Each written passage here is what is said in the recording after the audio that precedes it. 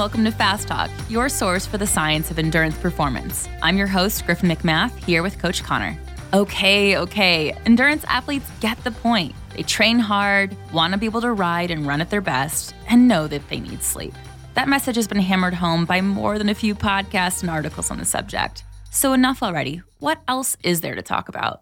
Don't worry, this isn't another one of those episodes. Instead, today, we're going to talk about how sleep, diet, and exercise all relate to each other. There's plenty of evidence that what you eat can have an impact on your sleep, but it actually goes both ways. The quality of your sleep impacts what you choose to eat. It can be a vicious cycle where poor sleep feeds into poor diet, which in turn impacts sleep. Ultimately, both have an impact on your health and your exercise performance. Here to discuss this interplay with us is Brady Holmer, a writer for Examine.com. He's researching the impacts of sleep on health. He'll dive into what we mean by sleep quality, how diet affects our sleep cycles, and how poor quality sleep can contribute to chronic health conditions such as diabetes and heart disease. What's been shocking about his research is how a single night of poor sleep can cause a measurable decrease in insulin sensitivity and an increase in both blood pressure and the inflammatory markers related to heart disease. Fortunately for those of us who exercise regularly, a good workout or interval sessions seem to prevent most of the effects of a single night of bad sleep. Holmer explains it all to us. So lie down, close your eyes, tune in, and let's make you fast. Today's episode of Fast Talk is brought to you by Alter Exploration. Created by me, Fast Talk Labs co-founder Chris Case, Alter Exploration crafts challenging, transformative cycling journeys in some of the world's most stunning destinations. A mantra is a powerful tool used to focus your mind on a particular goal and create calm during challenging situations. Our mantra? Transformation begins where comfort ends. This mantra isn't meant to be intimidating. On the contrary, it should be invigorating. For many people, everyday life is filled with convenience, monotony, and a lack of time spent in nature. Alter Exploration facilitates the exact opposite. Challenging, invigorating, life-altering experiences in the natural world. Alter's journeys aren't so much a vacation as an exploration of you and the destination. At the end of every day, be preoccupied as much by the transformative experience as by the satisfaction of exhaustion. Life altered. Learn more about my favorite adventure destinations and start dreaming at alterexploration.com. Well, welcome, Brady. Great to have you on the show. I really appreciate that you've reached out to us. I think we've got some exciting things to talk about today. Yeah, thank you for having me on, Trevor. It's rare that you get to go on a podcast that you're a regular listener of. And in my case, I've listened to several episodes of Fast Talk and enjoyed a lot. So this is definitely a treat for me. Well, I really appreciate that. I really appreciate you listening. And I'm actually going to throw that back at you. So you work at Examine.com. This is a source that puts out really good information. They're not biased. They aren't trying to promote particular products or particular investors. They're really just trying to get good information out there. So kind of fun that you're part of Examine.com. And just wanted to ask you about that before we dive into talking about sleep. Tell us a little bit about Examine.com and your mission. Sure. I've been working full-time for Examine for about a year and a half now. And essentially what we do at Examine, who we are, we use the latest evidence to tell you what works and what doesn't. So Examine started off as mainly dedicated to telling people about supplements. Does the supplement work for enhancing your performance or building strength or, improving your brain health or brain function?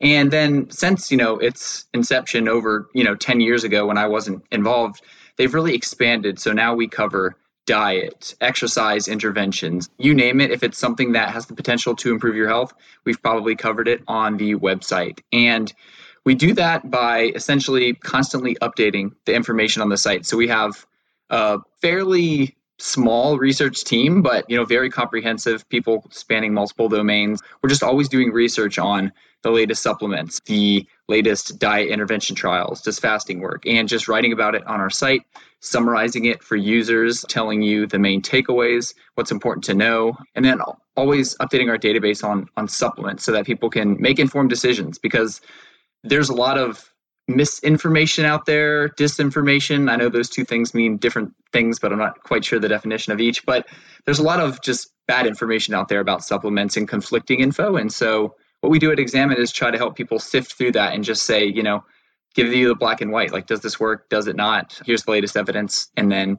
people can make informed decisions about whether to use something, whether to try something or not. What I actually really love, I subscribe, and you can customize your newsletter. I subscribe to your newsletter. You take all the current research that's come out and you summarize it and go, here's the key points from the research, which really helps me because I'll read your summaries and then pick which research I actually want to dive into and read based off of that. And it's been enormously helpful. Yeah, that's a new thing that we just added. Users have the ability to say, I just want to receive the latest study summaries on cardiovascular health and say muscle gain and exercise. So then every week or your chosen preference for, how frequently you receive those, you'll get the latest studies that we summarize on those topics. And we do it in a really simple manner, not to go too in depth, but we basically just say what was studied, who was studied, how was it studied, some of the brief study methods, what were the results, and then maybe a few key takeaways. So it's very simple. You can read it in a minute or two, but you're going to know, the key takeaway information without reading the 20 plus pages of the scientific article that most people are not willing to do, nor should they have to. I've got to say too, I'm a naturopathic doctor, so supplements and vitamins, nutrients, botanical medicine, those are all a huge part of our education and training, the tool belt we use with patients.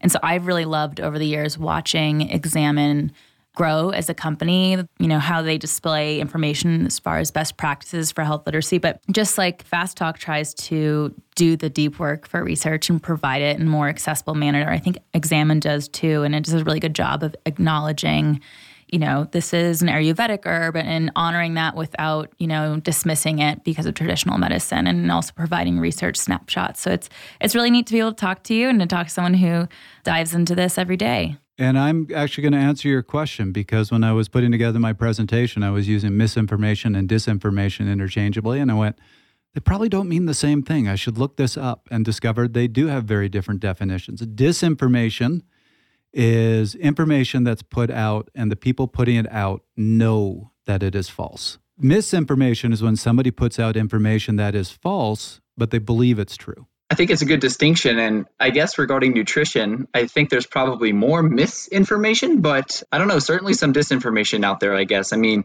I think there are a lot of people maybe promoting supplements or so-called snake oil who know maybe that their product doesn't work. So that's kind of an interesting, maybe an interesting philosophical discussion that we don't have to get into. Yeah, well, that's how I started my presentation. I said, if this was a presentation on politics, we'd be talking all about disinformation. But in the exercise and nutrition world, there's a lot of misinformation. There isn't that much disinformation. Yeah, I would agree.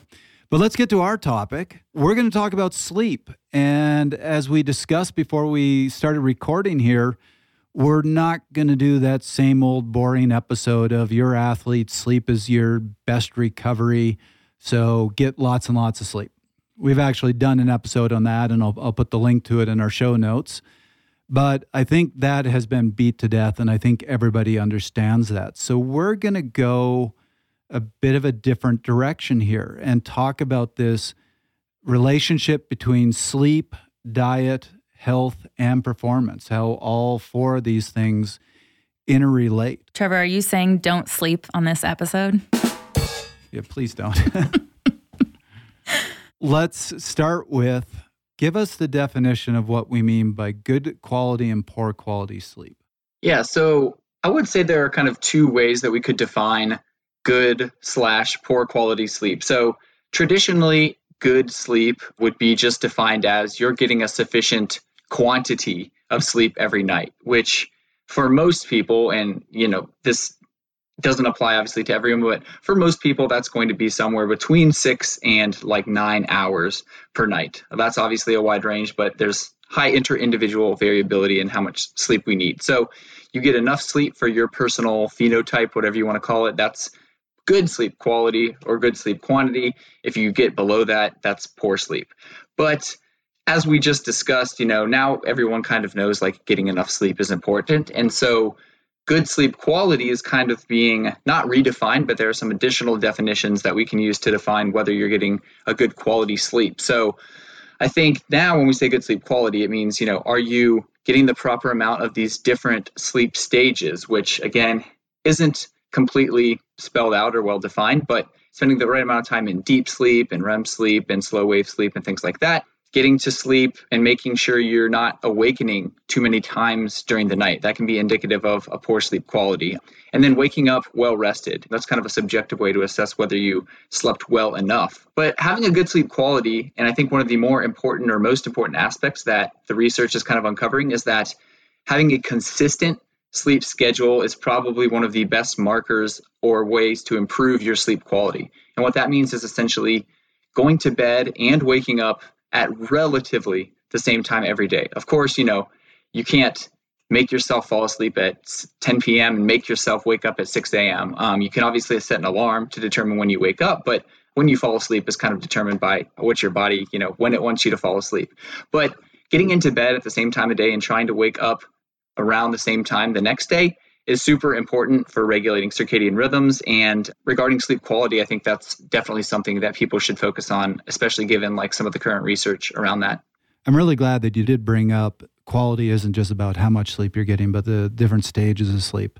Something that was a real eye-opener for me was I don't drink very often. And when I do drink, even if I get a full night of sleep, hours-wise, I'll wake up in the morning and just feel like I didn't sleep at all. So when I finally got a Whoop strap, and the first time I had alcohol after wearing the Whoop strap, it was just shocking to look at the sleep cycles the next day. It was all light sleep. I had no REM sleep, no deep sleep. And also, after drinking alcohol, a lot of people will fall asleep just from the depressant qualities right away. They don't necessarily fall into a good enough sleep, as we're talking about quality, but then they'll wake up within a couple of hours after that, especially with the type of drink, that blood glucose spike, right? Mm-hmm. And so then it's going to be hard to fall back asleep. So you have interrupted sleep on top of that. Yeah, a lot of people will use alcohol and things like, cannabis, whether that's like THC or CBD, to fall asleep. And they do help you fall asleep quicker. I think there's good evidence to support that, but they certainly disrupt sleep quality. And I think most people, if you have a wearable, you can definitely see that. Yep.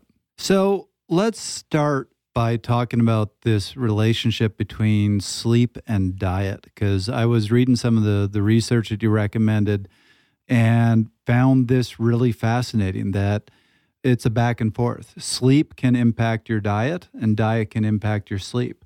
And that's actually the one that I found really interesting, is the fact that there is definitely associations of people who are short sleepers tend not to eat as well. They tend to eat more simple carbohydrates, less fiber, more saturated fats.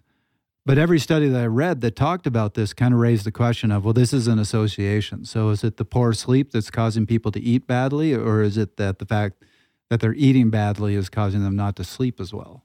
So it was very interesting in your take on this.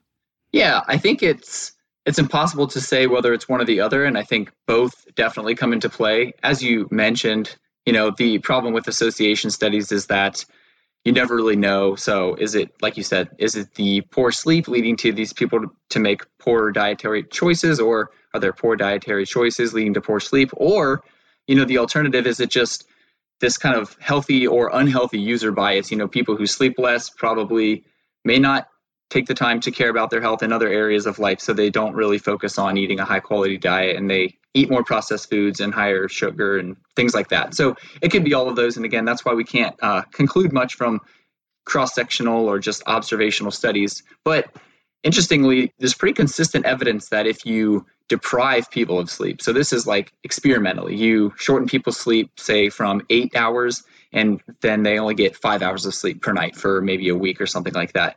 This tends to cause people to eat more, causes them to eat more kind of refined foods, so refined carbohydrates, more sugar, higher fat foods, and snack more. So it's kind of indicating that poor sleep may dysregulate your appetite. And the neuropsychological effects of sleep, that's not necessarily my research area, but I was doing some reading recently on this, and it seems that there are kind of two reasons why that might happen. Does it dysregulate your kind of appetite regulating hormones like leptin and ghrelin? It doesn't seem to be that. It actually seems that if you don't get a lot of sleep, you kind of seek more of this reward value in food. Again, I won't speak too much to that because it's not my area, but it seems that like if you don't get enough sleep, you're seeking a reward value in food. So you're going to crave more fatty, sugary, like high energy density foods, which is pretty interesting. And it becomes a self-fulfilling prophecy at that point. It's a vicious cycle, right? Yeah. Once you hop that train, it just fuels and feeds itself. And then when people do that, you talked about quantity of food. So we're talking not only portion control, but even binge behavior, right? And so then people get food coma, which we know postprandial somnolence. That's the scientific term for it. And we know this because of the high fats, the high amount of carbs, and people think it's a good thing. You're like, oh, well, now I can go to sleep. Now I can get a nap. It's like, no, that's actually not what's happening there. So I think that's such an interesting point. You talk about sleep deprivation leading to poor dietary choices, and those poor dietary choices lead to a lack of or a poor quality of sleep. But for some people, there might be a chicken or egg situation there too. Yeah, definitely. Another factor that I found really interesting, so there was a study from 2020 called Reciprocal Roles of Sleep and Diet in Cardiovascular Health. One of the things they raised as a mechanism was the microbiome, that they saw in short sleepers less diversity in their microbiome and a movement towards bacteria that's more the type you don't want to have. And I've seen other research that shows that the bacteria in our gut can actually release signalers that influence our diet because they want us to eat the foods that they want to eat. And so when you have a bad microflora composition, you tend to crave more simple sugars, saturated fats, things like that. Though they do say in this study, they're not certain if the sleep is directly impacting the microbiome or if the sleep's impacting diet and then that diet's impacting the microbiome. But as you said, Griffin, it becomes a vicious cycle. Mm-hmm. Yeah, it's always hard to tell, especially with the microbiome research and stuff. And, I haven't read a ton about that, but yeah, definitely what you eat impacts your microbiome. And then I'm sure, as we continue to talk about this like cyclical relationship, I'm sure that there's a role of the gut microbiome in modulating people's sleep. So, if you feed your microbiome with these processed foods, it's probably not going to lead to the ideal micro environment that's going to promote healthy sleep. And yeah, all these things really just kind of compound on one another. And when you look at it from that aspect, I think it's easy to see kind of how certain people can get into these very precarious like situations regarding their health, whether it's like obesity or metabolic syndrome. I mean, it's a hard cycle or a spiral to get out of. So let's flip this around. Does diet have an impact on sleep? It certainly does. And I think there is perhaps a bit more evidence that certain foods and certain dietary patterns can promote healthy sleep. Again, some of this comes from those pesky association studies, so we can't tell whether people who eat a healthy diet are sleeping well because of their diet or perhaps just because they're healthier overall, or maybe it's their sleep is promoting a healthy diet. But nonetheless, people who eat food or dietary patterns similar to, say, like the Mediterranean diet, so, not necessarily totally plant-based, that contain some meat and dairy and things like that, but that contain lots of fruits and vegetables, nuts, whole grains, things like that. They tend to have healthier sleep patterns. And this could be probably hypothesized to be due to some of these sleep promoting like nutrients in foods. And so tryptophan is something that we traditionally attribute, at least those of us who partake in Thanksgiving, to turkey. That's why we're so tired after eating our big Thanksgiving meals, because all the tryptophan in the turkey. Well, tryptophan is a precursor to melatonin, which is the quote unquote sleep hormone, though it has effects that are more than just promoting sleep. But tryptophan can be found in things like beef, lamb, poultry, dairy, nuts, seeds, whole grains. So things that are kind of present in high quantities in the Mediterranean diet.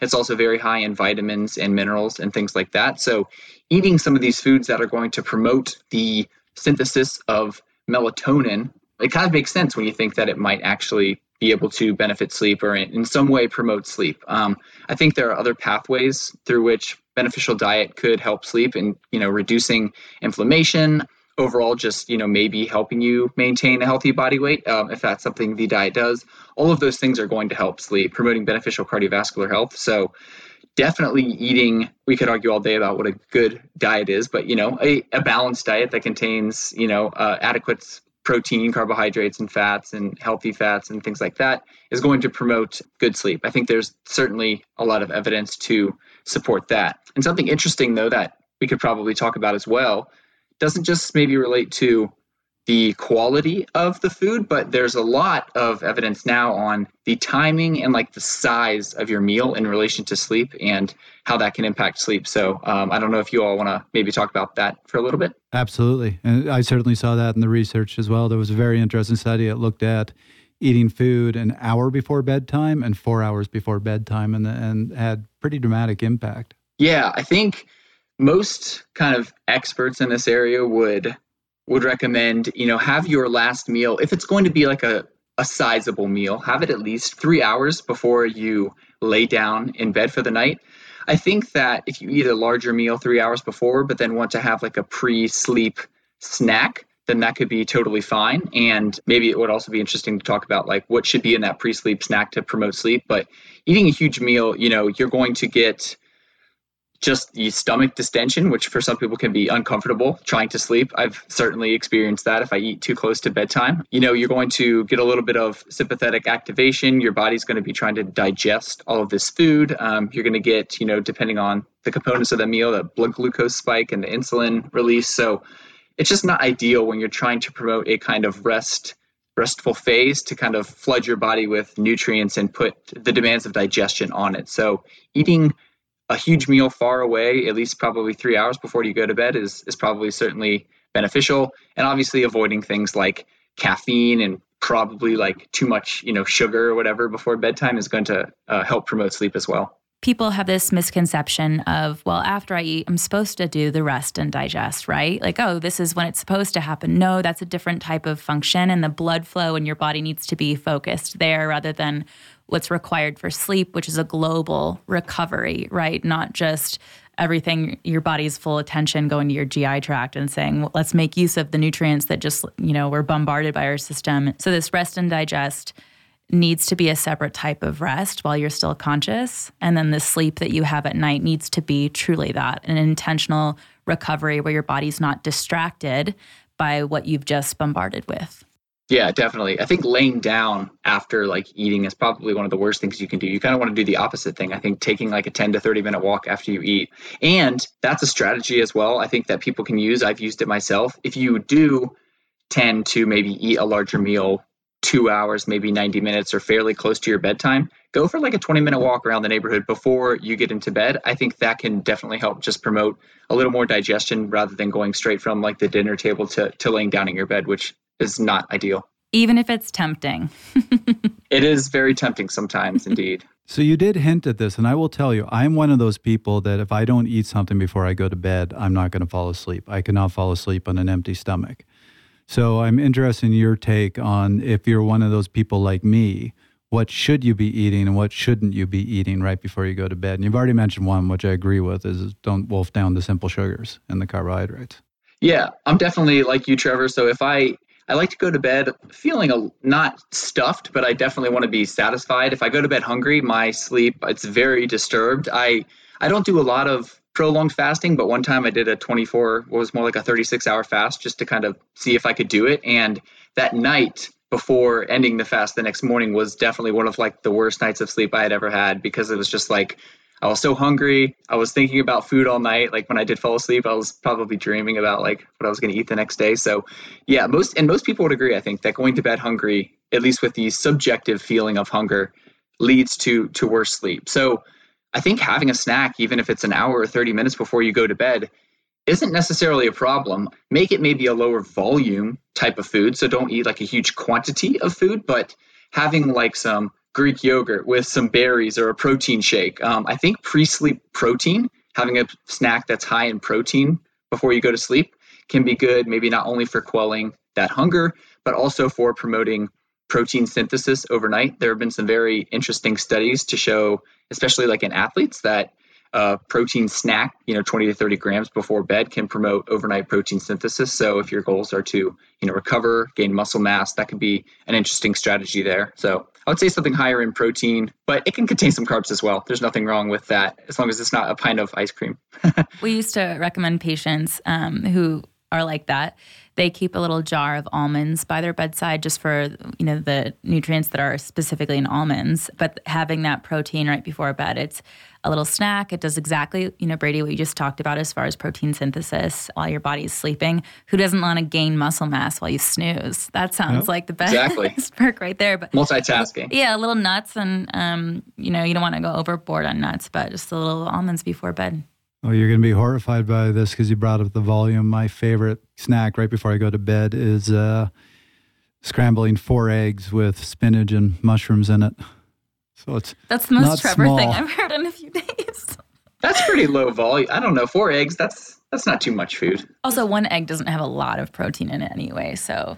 It doesn't. True. You should see how much spinach I throw in. Yeah, the whole plastic carton. Trevor just, one carton falls down to this much, spinach. You take my frying pan, it is, I put the spinach in first to cook it for a bit, and it is stacked like half a foot high in spinach. God, I would love to see your labs sometimes, Trevor. That's just amazing. Brady, you did talk about something else too, which is the absence of sugar. So it's not just about what we are choosing, right? Almonds, protein, things that can be helpful to put us in a restful state, things that rich in melatonin, magnesium, these different nutrients. Even myo-inositol has some really neat research as well right now. But the absence of sugar, and we know this now, that these simple sugars, that these processed foods high in sugar contribute to interrupted sleep, poor quality. They contribute to nightmares and night terrors. So, what's worse than thinking, I'm having a little treat before bed, and you're in a good mood, and then you go to bed and you're running from a monster, and you wake up, and not only do you feel scared out of your mind, but you feel like you need a night of sleep after being on the run in your dreams all night long. So this concept of understanding, okay, if you are someone who likes that little treat at night or something, there are other options that can satisfy cravings in a way that doesn't start to build on that vicious cycle we talked about earlier. Yeah, definitely. It's interesting how we place dessert at, the time closest to our sleep. We should probably just be eating dessert like in the morning at breakfast because our insulin sensitivity is highest then anyway, right? So maybe we should be promoting breakfast dessert instead of dinner dessert. You heard it here first. Yeah. Trevor's squirming over there. No. You brought up nightmares. I got to bring up this story from the other day because you're going to laugh at this. But apparently I woke up a couple mornings ago and said to my girlfriend, apparently very upset that what's going to happen to kids because they're canceling Sesame Street. Do you remember saying this? No. And she asked me at the time, she's like, oh my gosh, are you awake? And I'm like, I'm wide awake. I'm really concerned about this. And then later on, she's like, do you remember this? And I'm like, nope. Not one word. That's a great little YouTube rabbit hole to go down to. The people who record, have like cameras up in their house that get up and do the night walking and the speaking and the full. Are you one of them? I don't know. I don't think so, but could be. It's not the spinach doing it to you, I'll tell you that much. No, it's not. No. But I am glad you brought up carbohydrates. So one other thing I found really interesting in the research I read was that eating a low carbohydrate diet increases slow wave sleep, while eating a high carbohydrate diet seems to increase REM sleep. Yeah, I'm not too familiar with the impacts of diet on specific sleep stages, but I have, skimmed and kind of read similar things to what you're finding. So I think could be some evidence to support that different compositions of diets could maybe promote different sleep staging. But yeah, it's kind of the first I've heard of that. So Trevor, let's actually touch on that real quick in case people aren't familiar with those terms. Let's define REM sleep versus this deep, slow wave sleep. What's the difference here? Yeah, and Brady, you're the expert. Do you want to take this one?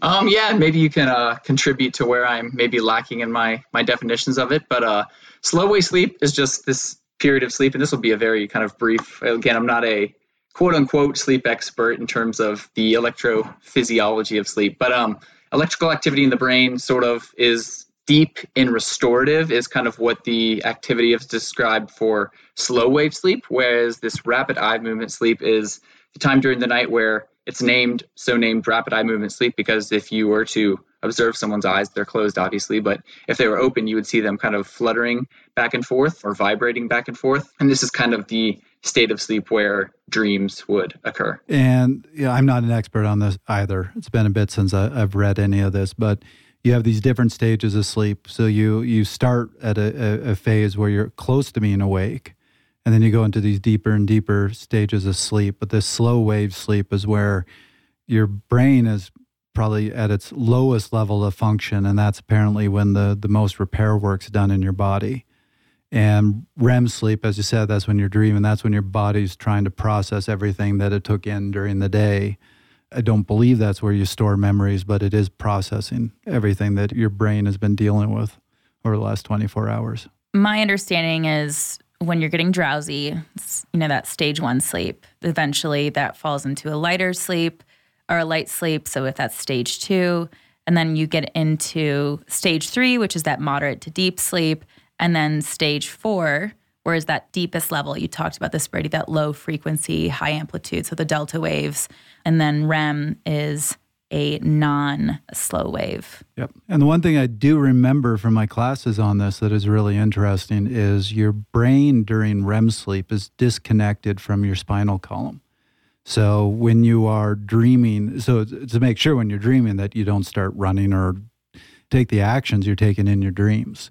So if you see somebody sleepwalking or doing strange things in their sleep, they're not actually in REM sleep. They're in one of the other stages. And I think it's the most difficult to wake people up when they're in slow wave. Yes. So that you dip back into REM, which you can wake people up in, but when you go into the slow wave, deep recovery. If you're woken up during your slow wave, like your alarm goes off during that, that's when you wake up and go, oh God, I feel like I just got hit by a bus. Yeah, I have always wanted someone to invent this, and if anyone's listening who has this capacity, but an alarm that is able to kind of derive data from my wearable that can assess my real-time sleep staging as I'm sleeping and, not wake me up in that very deep sleep, but wake me up when I'm in very light sleep. So we need an invention like that. And maybe some of these newer sleep mattresses have that function, but I haven't invested in one of those yet. I think the Oura Ring does. Yeah, the Oura Ring measures awake, REM, light, and deep. Yep. So does the Whoop. And I haven't seen research on the Oura Ring, but the Whoop in between the Fitbits and the other devices besides the Oura Ring was the only one that they said was close enough to clinical observation to actually be usable. Well, Oura Ring, this is your chance to send us an Oura Ring and we'll figure it out. Take a look. I'm wearing one right now. I've had it for a few years. There we go. Brr, winter.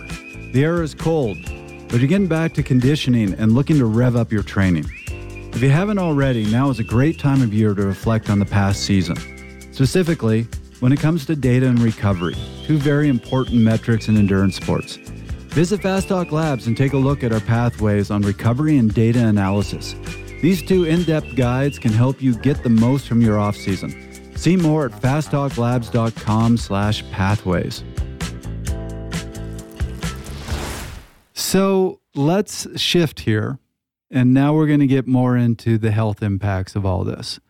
And I know this is your area of expertise, Brady. This is what you're researching, looking at the fact that there is definitely a correlation between sleep quality and length of sleep that you get and several chronic diseases, particularly cardiovascular disease, but they're also seeing relationships with diabetes and mental performance. So where do we want to start with this conversation? I guess my first question to you would be, is this just an association, or is there evidence that this is causative, that there is a mechanism here?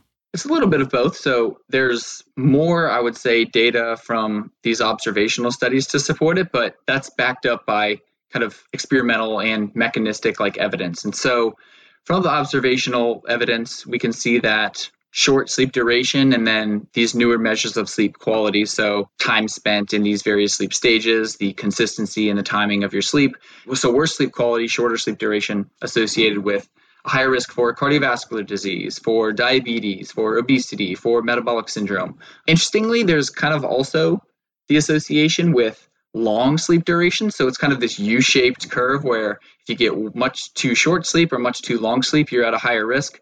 The long one has always been interesting to me, and I think that's kind of a statistical artifact perhaps. So there may be people who are, if they're very old or suffering from certain diseases that are sleeping for 9, 10, 11, 12 hours per day. And so I think they kind of confound that association. So I don't put much stock in saying that, if you sleep too long every night, if you sleep 10 hours per night, you're at a higher risk for cardiovascular disease. Probably not. But I think there's stronger evidence that short sleep may actually promote those diseases. And so studies, if we just look at, say, cardiovascular disease, and maybe we can look at each of these individually, but just say, how can we support the association between short sleep and cardiovascular disease? Well, it's pretty easy to do. Experimentally, you just take people and you either have them stay up for 24 to 48 hours at a time, or you restrict their sleep for, from 4 to 5 hours for several nights in a row. And an abundance of evidence, and I covered a lot of this during my time in graduate school. I actually wrote a systematic review on kind of all of the evidence linking these studies, or in these studies, linking them to adverse cardiovascular function outcomes. And so when you deprive people of sleep, most measures of cardiovascular function get worse. A measure called endothelial function, which reflects the health of your blood vessels, the ability of your blood vessels to expand to promote blood flow. Arterial stiffness, kind of another measure where, the stiffer your arteries are, that's a worse marker for future cardiovascular health. And things like blood pressure, which most people are familiar with. If you deprive people of sleep, blood pressure goes up, arterial stiffness goes up, endothelial function goes down. So these are kind of direct, they're short-term effects, of course. They occur within 24 hours to, say, a week. But in the long term, those are also associated with greater cardiovascular disease. So from that, we can kind of say, yes, chronically, not getting enough sleep is going to promote the development of, say, heart disease or atherosclerosis and things like that. Same thing goes with, say, diabetes. If you deprive people of sleep and measure their insulin sensitivity the next day, so say you have them eat a meal and measure their glucose response to that meal, it's much worse than if they received a full night of sleep, almost to the levels of like somebody who has diabetes. So there are multiple examples of the associations being backed up by, let's deprive people of sleep and see what happens. And most markers of health get worse when you do that. I think it's interesting that you talked about sleep deprivation or, insufficiency versus sleep excess. I was trying to remember the article that I read in advance of this episode where it actually almost verbatim says sleep excess is preferred over sleep loss at any given case. They're like, when in doubt, err on the side of getting too much rather than too little. Yeah, I read an article where someone tried to explain the mechanism by which long sleep might promote cardiovascular disease or something. And it seemed like a lot of workarounds. So they were like, maybe, if you're in bed an extra 3 hours a day, that means you're inactive for another 3 hours a day. But most of it didn't make sense to me. The kind of confounding made more sense where, like, if you have someone sleeping 12 hours per day, probably something else is like wrong with them. It's not that they're this high level athlete who's sleeping 12 hours per night or something like that. So I actually do have a theory there because I used to suffer from really bad insomnia, and I ended up actually going to a really good sleep clinic to get help.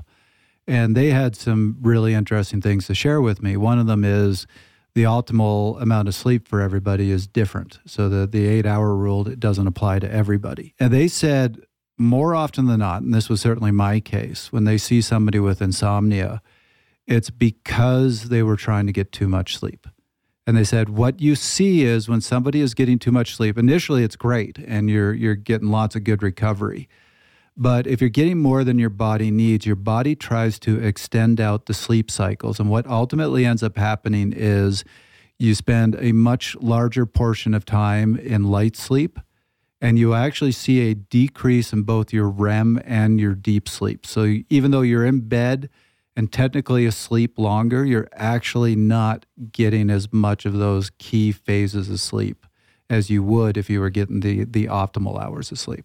That's interesting. I think that seems like a sound theory. And I think the other aspect of that could be, do people, claiming to have maybe insomnia sort of related to what you said, are they just trying to maybe go to bed at a time that's not really aligning with their chronotype? So we have this idea of chronotypes where, you're a night person or an early person. So night owls, they maybe go to bed sometime between midnight and like 1 and then sleep till 8 or 9. And then these early birds maybe tend to go to bed between 8 and 9 p.m. and then wake up the next morning at like 5 to 6. So if you tell somebody they need to be sleeping at 9 p.m. and they go and lay down in bed, but their chronotype is wired to maybe, go to sleep at midnight, well, they're going to lay in bed for 3 hours because they're not tired. And, they don't have insomnia. They're just, trying to put themselves to sleep when they're not tired. So I think there could be kind of a role of that as well.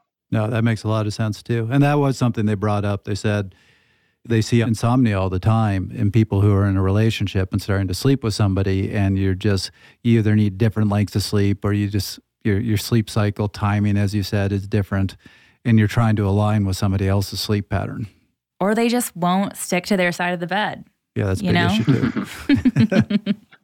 Yeah, unfortunately, we have this society that kind of is just like most people are working like this schedule that's 9 to 5. And so if your natural kind of chronotype falls out of that, then you might be seen as being lazy or, being, something's wrong with you versus like maybe you just aren't wired to kind of have this schedule. And there's kind of this debate as to whether are there night owls, are there morning birds, can you influence your own chronotype through lifestyle factors? I think you certainly can. Like if you exercise at certain times of the day and you try to put yourself on this different sleep schedule, I think that one can do that. But I think that there is definitely a genetic influence as well, where some people are just innately night people or morning people. So there's kind of an interesting evolutionary theory behind that, but we don't have to get into that if we don't want to.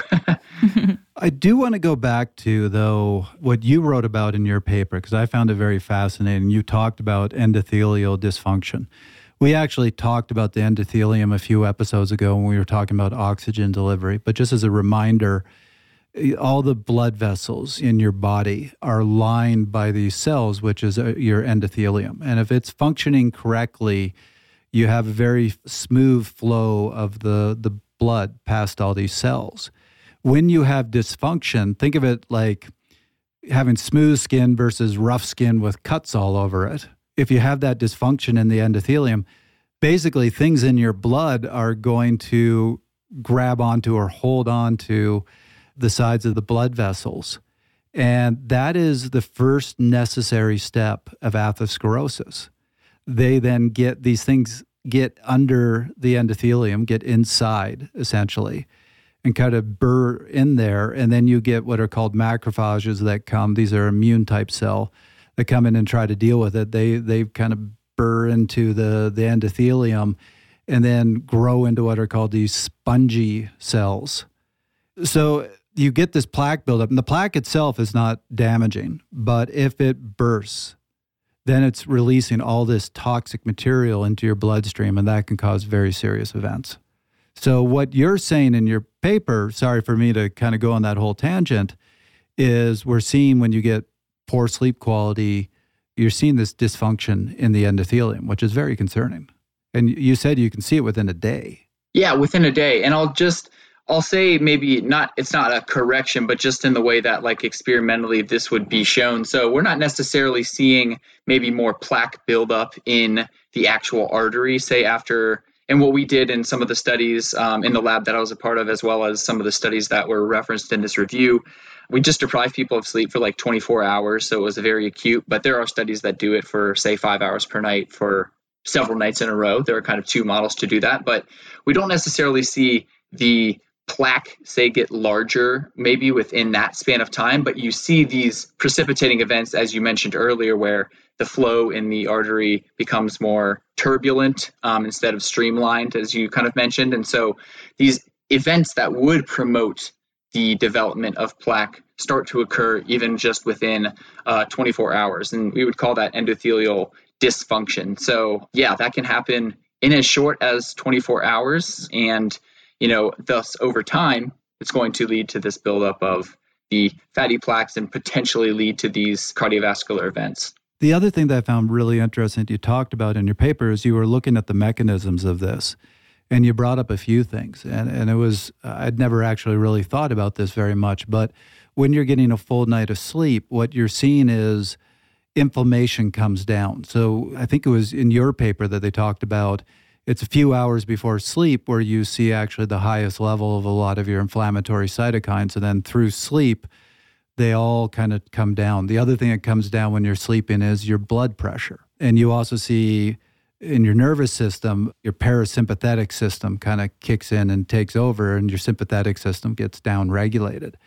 And when you aren't getting enough sleep or when you aren't getting quality sleep, none of that happens. So inflammation stays elevated, blood pressure stays elevated, and you stay more sympathetically activated. And this can lead to a host of potential issues.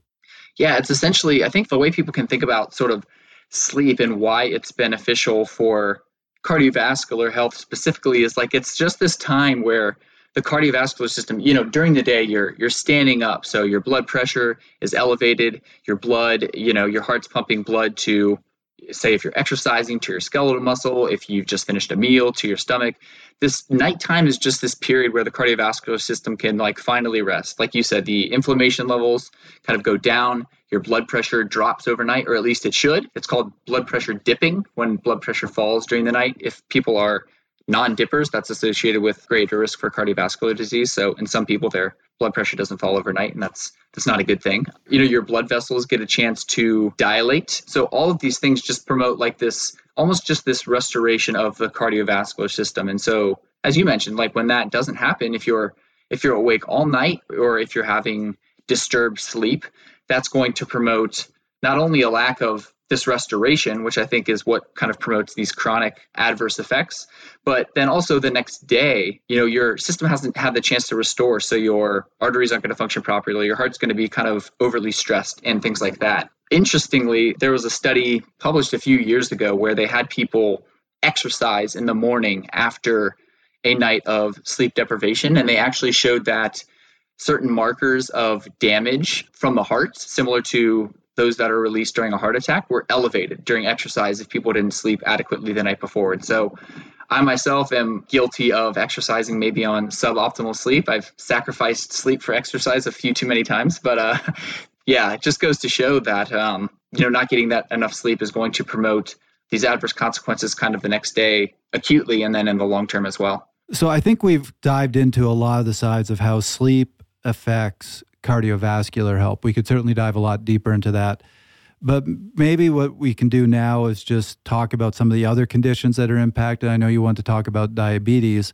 And then let's bring this all around and talk about sleep, diet, and performance. So throw this to you, Brady. Tell us a little bit about how sleep impacts diabetes as well. Yeah, for sure. So once again, we can kind of point to some of those observational studies that show people who sleep less and have worse sleep quality are at an elevated risk for diabetes. But, this entire time, or at least earlier in our discussion, we talked about the interaction between, how sleep might promote poor dietary choices and vice versa. Well, if you don't sleep enough, that impairs your body's ability to metabolize or use the food that you eat and your body's responses to the food that you eat. So one of the probably most important indicators of that and something with relevance to diabetes is insulin sensitivity. So you want better insulin sensitivity. Essentially what that means is that if you say eat something that's, I guess, any food at all, but typically higher in carbohydrates, your body is able to release insulin, and then your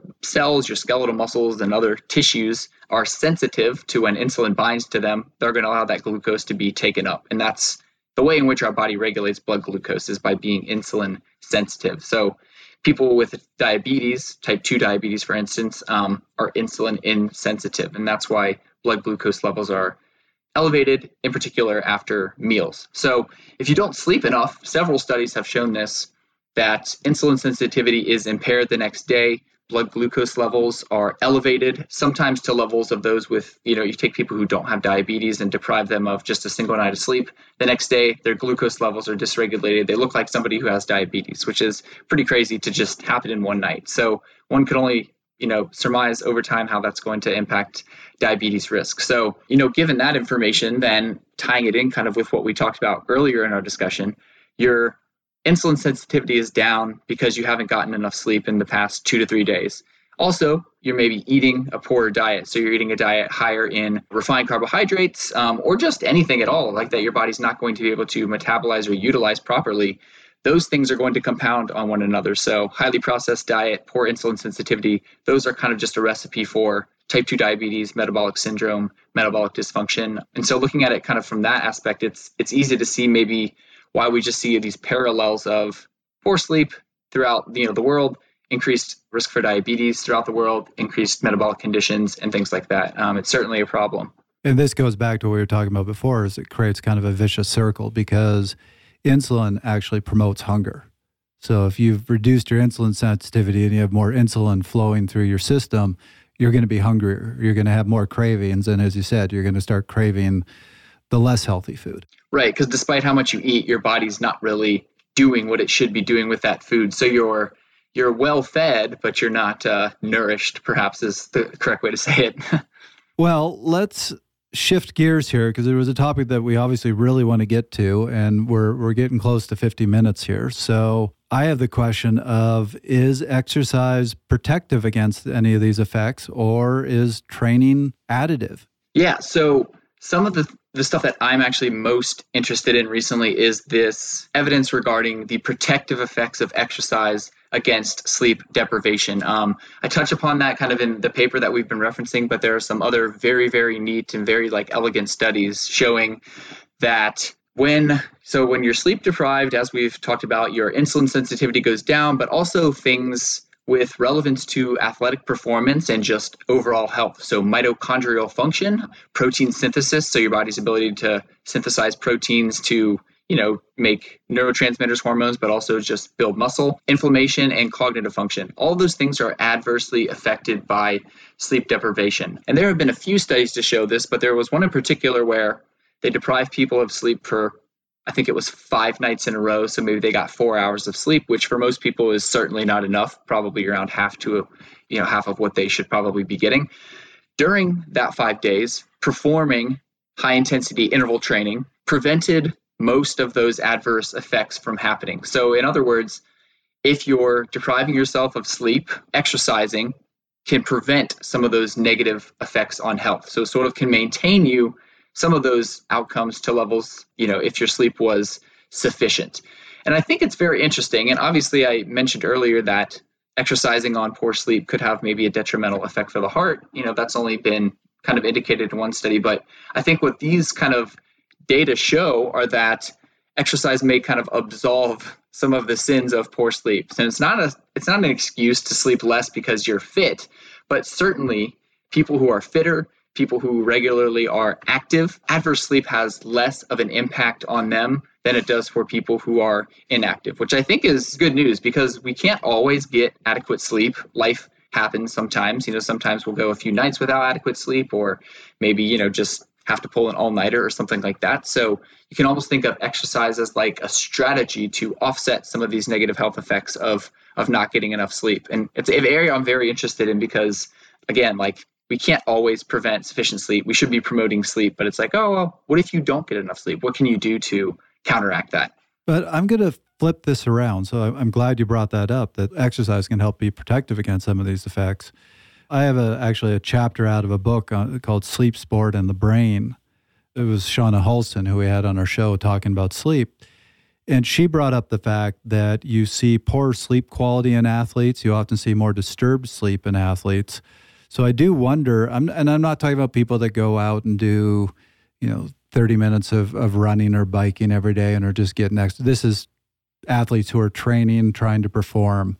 I do worry that because that sort of training does seem to have an impact on their sleep quality, that we're creating another bit of a vicious cycle here.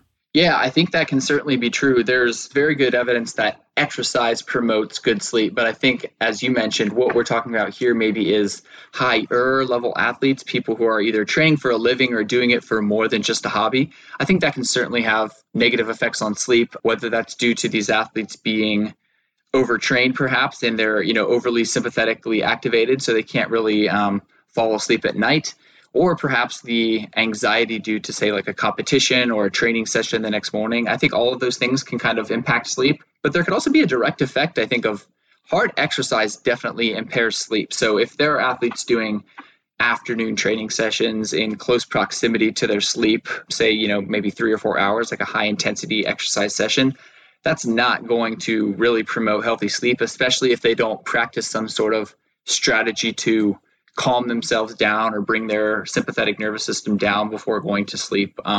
So yeah, I definitely think that high level, maybe athletics and competition don't necessarily lend themselves to proper sleep habits. And I think that's kind of why this discussion on sleep health in athletes has become so popular. Well, and I think we're talking so much about sleep at night, but what about sleep during the day? The classic, the nap. One of my favorite things in life, a good nap. But one of the things I was really happy to see is research support, especially for those athletes who either have sleep patterns, like you just said, impacted by training or right before a competition. They might be experiencing partial sleep deprivation, so maybe 4 hours of sleep a night or 5 hours. So the impact of having that post-lunch enough, so like a 1 to 1:30 nap, that half an hour. And I loved seeing that alertness, sleepiness, short-term memory, and accuracy of an 8-choice reaction time test were all improved by napping for 30 minutes. Even their sprint times improved for these particular athletes. And I'm like, 30 minutes does wonders. So, Trevor, this might be my justification to ask for sleep pods in the office, for post-lunch, and we can get some workouts. But I think that's something that we can't neglect. There's so much of this episode we've talked about sleep at night, but there's sleep in the day, sometimes either intentional or your body just breaks down and it says, no, I'm going to choose the time now because you didn't, get it in at night. Your body will tell you it's now or never. Yeah, I think if athletes are feeling that pressure during the day to sleep, you definitely should not ignore that. Obviously, if you're in the middle of like a class or something, you probably shouldn't go to sleep. But scheduling in nap times, I think, for those people would be crucial. And as you mentioned, there's a ton of evidence just to support napping, not just for athletes, but for most people. I mean, a majority of people are probably not getting enough sleep. So I think that if you're able to fit it into your life, a 20 to 30 minute nap can definitely work wonders. I'm a new dad, so we have a 9-month-old in the house, and I've also been embracing naps. So you get no sleep. I get no sleep, but during the day while he's sleeping, sometimes I fit in a nap, often longer than 30 minutes because I need it. But they're pretty wonderful. And there's kind of some few neat studies that show, we're talking about these interactions between exercise and sleep and diet and things like that. But if you're trying to learn something, for example, maybe prepare for a podcast, if you read that information or try to learn that information and then you exercise and then you take a nap, you learn that information better than if you just read that information and took a nap or exercised and then, try to learn that information. So exercise, naps, they synergize to promote this better memory, which is kind of interesting. So I got to ask you, which is worse, being a new dad who gets no sleep, or being a new dad who gets no sleep and has read all the research on what that lack of sleep is doing to your body? Yeah, probably the latter. Ignorance is not. You can't be ignorant about the effects anymore. So, no. But it is interesting that you bring that up because knowing all of this information about the importance of sleep, I think probably, I don't have the data, but like once I think my son was born, my sleep's probably decreased by around kind of like an hour maybe per night. I didn't tend to feel any worse. So I kind of began not to question the importance of sleep, but like just questioning the importance of sleep for me per se. And like, well, maybe I didn't need 8 hours of sleep a night. Maybe I'm fine with like 6.5 to 7. And again, fitting in that nap sometimes, once or twice a week was definitely crucial because you would hit those days where you're like, I just can't keep my eyes open right now. But I found that in the initial months when he really wasn't sleeping and neither were we, it was like, I'm kind of okay with just like 6.5 hours, but I also was maybe just running off of like adrenaline for a few months. That's fair. The crash might come later. Right. Here's where I ended up after reading all this research. And again, thanks for everything you shared with me. It was a fascinating read. And this is just kind of sharing my thoughts, but interested in both of your reactions to this. So, I've seen the research that hard training can have an impact on sleep. We just talked about the effects of diet on sleep, and the one thing that did seem to be pretty certain in the research was carbohydrates, more the simple carbohydrates. So the lower quality carbohydrates do seem to affect your ability to fall asleep. You end up waking up more. We know that a lot of these hard training endurance athletes are trying to get as many carbohydrates into their systems as possible and are probably eating a lot more of these simple, lower quality carbohydrates. My question is all of this creating another vicious circle that is having an impact on athletes' health? And certainly we've done other episodes where we've talked about AFib in athletes and how that's much higher in endurance athletes. There is some evidence of cardiovascular disease in endurance athletes. Are we creating a bad scenario here where diets and sleep are all having this interplay with this high-performing athlete that actually, while they're performing very well, may have longer-term consequences on their health?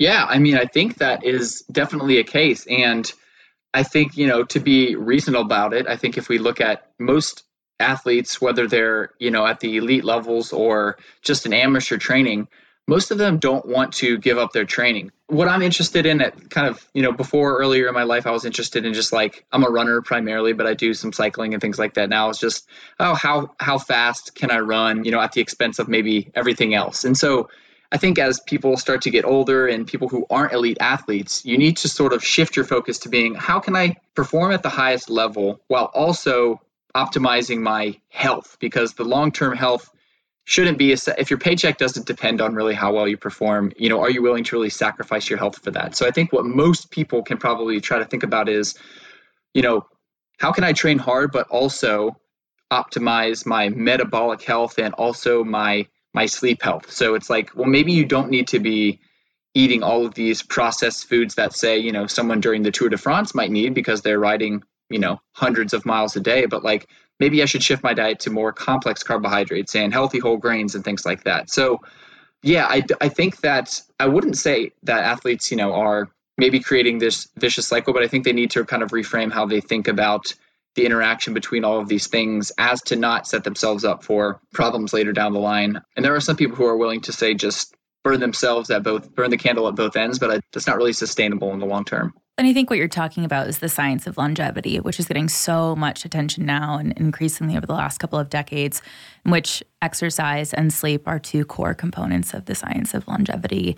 And not only for the sake of our overall health, but to the point that you just made, Brady, for your ability to enjoy those sports and those activities for longer rather than burning through. And we've talked about this in other episodes, like, great, you're able to ride for a few years really hard, really fast, and then you can't enjoy the sport the rest of your life. Like there's a huge trade-off there. So kind of that science of longevity, like pushing it to an appropriate max per person, per situation. And I think you brought up one of the really important elements of that, which is hormesis, which is this concept of too little of something is bad, but too much of something is bad. And you brought up, you seem to see a relationship between too much sleep and too little sleep with heart disease.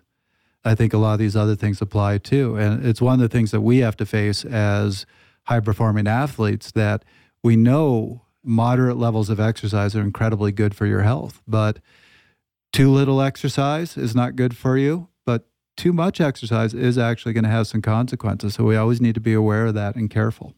Yeah, for sure. It's always about striking a balance. And again, I think that balance, just like it is with sleep, it applies also to exercise and diet. What can you personally kind of tolerate? How much sleep per night do you need? How much can you tolerate? How many carbohydrates can you eat and how much can you tolerate? So all of those things, it's a constant experiment, being an athlete, especially being one who wants to continue to do activities at a fairly high level. Like with age, you're always just thinking like, what's the edge of the very limit I can push, but kind of what's this nice fine kind of line that I can ride to enjoy life, but also like perform at a high level. It's a constant iteration and experimentation. Great point. Well, Brady, this has been a really fascinating conversation. I've really appreciated this. You said you've listened to the show, so you probably know how we end the show, which is our take-homes. Everybody gets 1 minute to summarize or give what they feel is the most salient point that we hope everybody takes away from this episode. And we always start with the guests. So, Brady, if you need a minute to think about it. Otherwise, what's your key point? Yeah, I think my key point would be that your body operates best with a consistent schedule and something that you can maintain for a long time. So as much as you can, we talked about sleep this whole time, try to get to sleep at around the same time every day. I think that's going to set you up for not only healthy sleep habits, but if you're a regular exerciser, keeping your body primed to perform well. And it will also help you kind of regulate your appetite, help you metabolize your food, and help your body kind of perform at the highest level. So consistency is key. Griffin, you want to go next? Yeah, I would say when in doubt, sleep a little longer. I would say there is really not an appreciation right now for the connection between sleep deprivation and inflammation. We think about just that kind of core process that happens in the body and just the havoc that it absolutely wreaks. So inflammation and sleep deprivation leading to so much havoc within the body. And then I think also for those that are really struggling with, sleep deprivation and training, the power of a 30-minute nap. That will not be missed on me. So I'm not sure this is the most salient point of the whole episode, but it was something I was thinking about earlier and I didn't get a chance to say. So I'm going to use it as my take home. But I was really fascinated by what you had in your review about the fact that when you don't get quality sleep, when you don't get enough sleep, your body doesn't shut down in the same way. Inflammation doesn't come down. The blood pressure doesn't come down. You stay sympathetically activated. So the image I had in my head, and I apologize to some of our listeners, I've gotten a couple emails about stop using car analogies. We hate cars. I like using car analogies because, believe it or not, a car is a much simpler machine than the human body. So sometimes it's easy to explain things in the context of cars. In this case, what I picture is when you're driving a car, it's heating up. A lot of things are happening in the car, and it's designed to handle that. But all these things are probably damaging to the car if the car was always running. So it needs that time to go into the garage and shut down and cool down. So the way I was picturing this low quality, short sleep is you put the car in the garage, but you leave the car on overnight.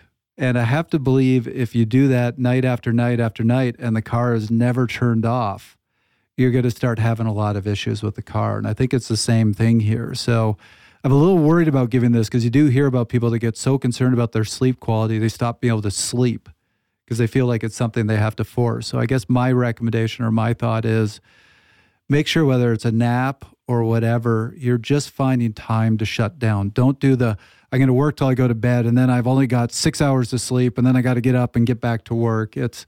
Think of it more as I need that time to shut down, let my body just down-regulate everything and do what it needs to do. It's almost more extraordinary than that because when you park a car in your garage and shut it down, it's just shut down. But when your body is sleeping overnight, it's hardly shut down. It's actively repairing. It's actively kind of quelling inflammation, building proteins. So you're not just shut down, you're actually actively repairing it. And I think if people think about sleep like that, then it makes it seem more important rather than just a time where you're unconscious for 6 to 8 hours. No, and a good point. And that goes back to a car is actually a much simpler machine than the human body. Much simpler. Brady, a pleasure to have you on the show. Thanks for joining us. It was great. Like I said, I'm a constant listener, so this was really a treat. And, discussing sleep, diet, performance, all of this stuff, I could do it all day long. So thanks so much for having me on. Pleasure. Thank you. That was another episode of Fast Talk. Subscribe to Fast Talk wherever you prefer to find your favorite podcasts. Be sure to leave us a rating and a review. The thoughts and opinions expressed on Fast Talk are those of the individual. As always, we love your feedback. Tweet at us at @FastTalkLabs or join the conversation at forums.fasttalklabs.com. Learn from our experts today at fasttalklabs.com. For Brady Holmer and Trevor Connor, I'm Griffin McMath. Thanks for listening.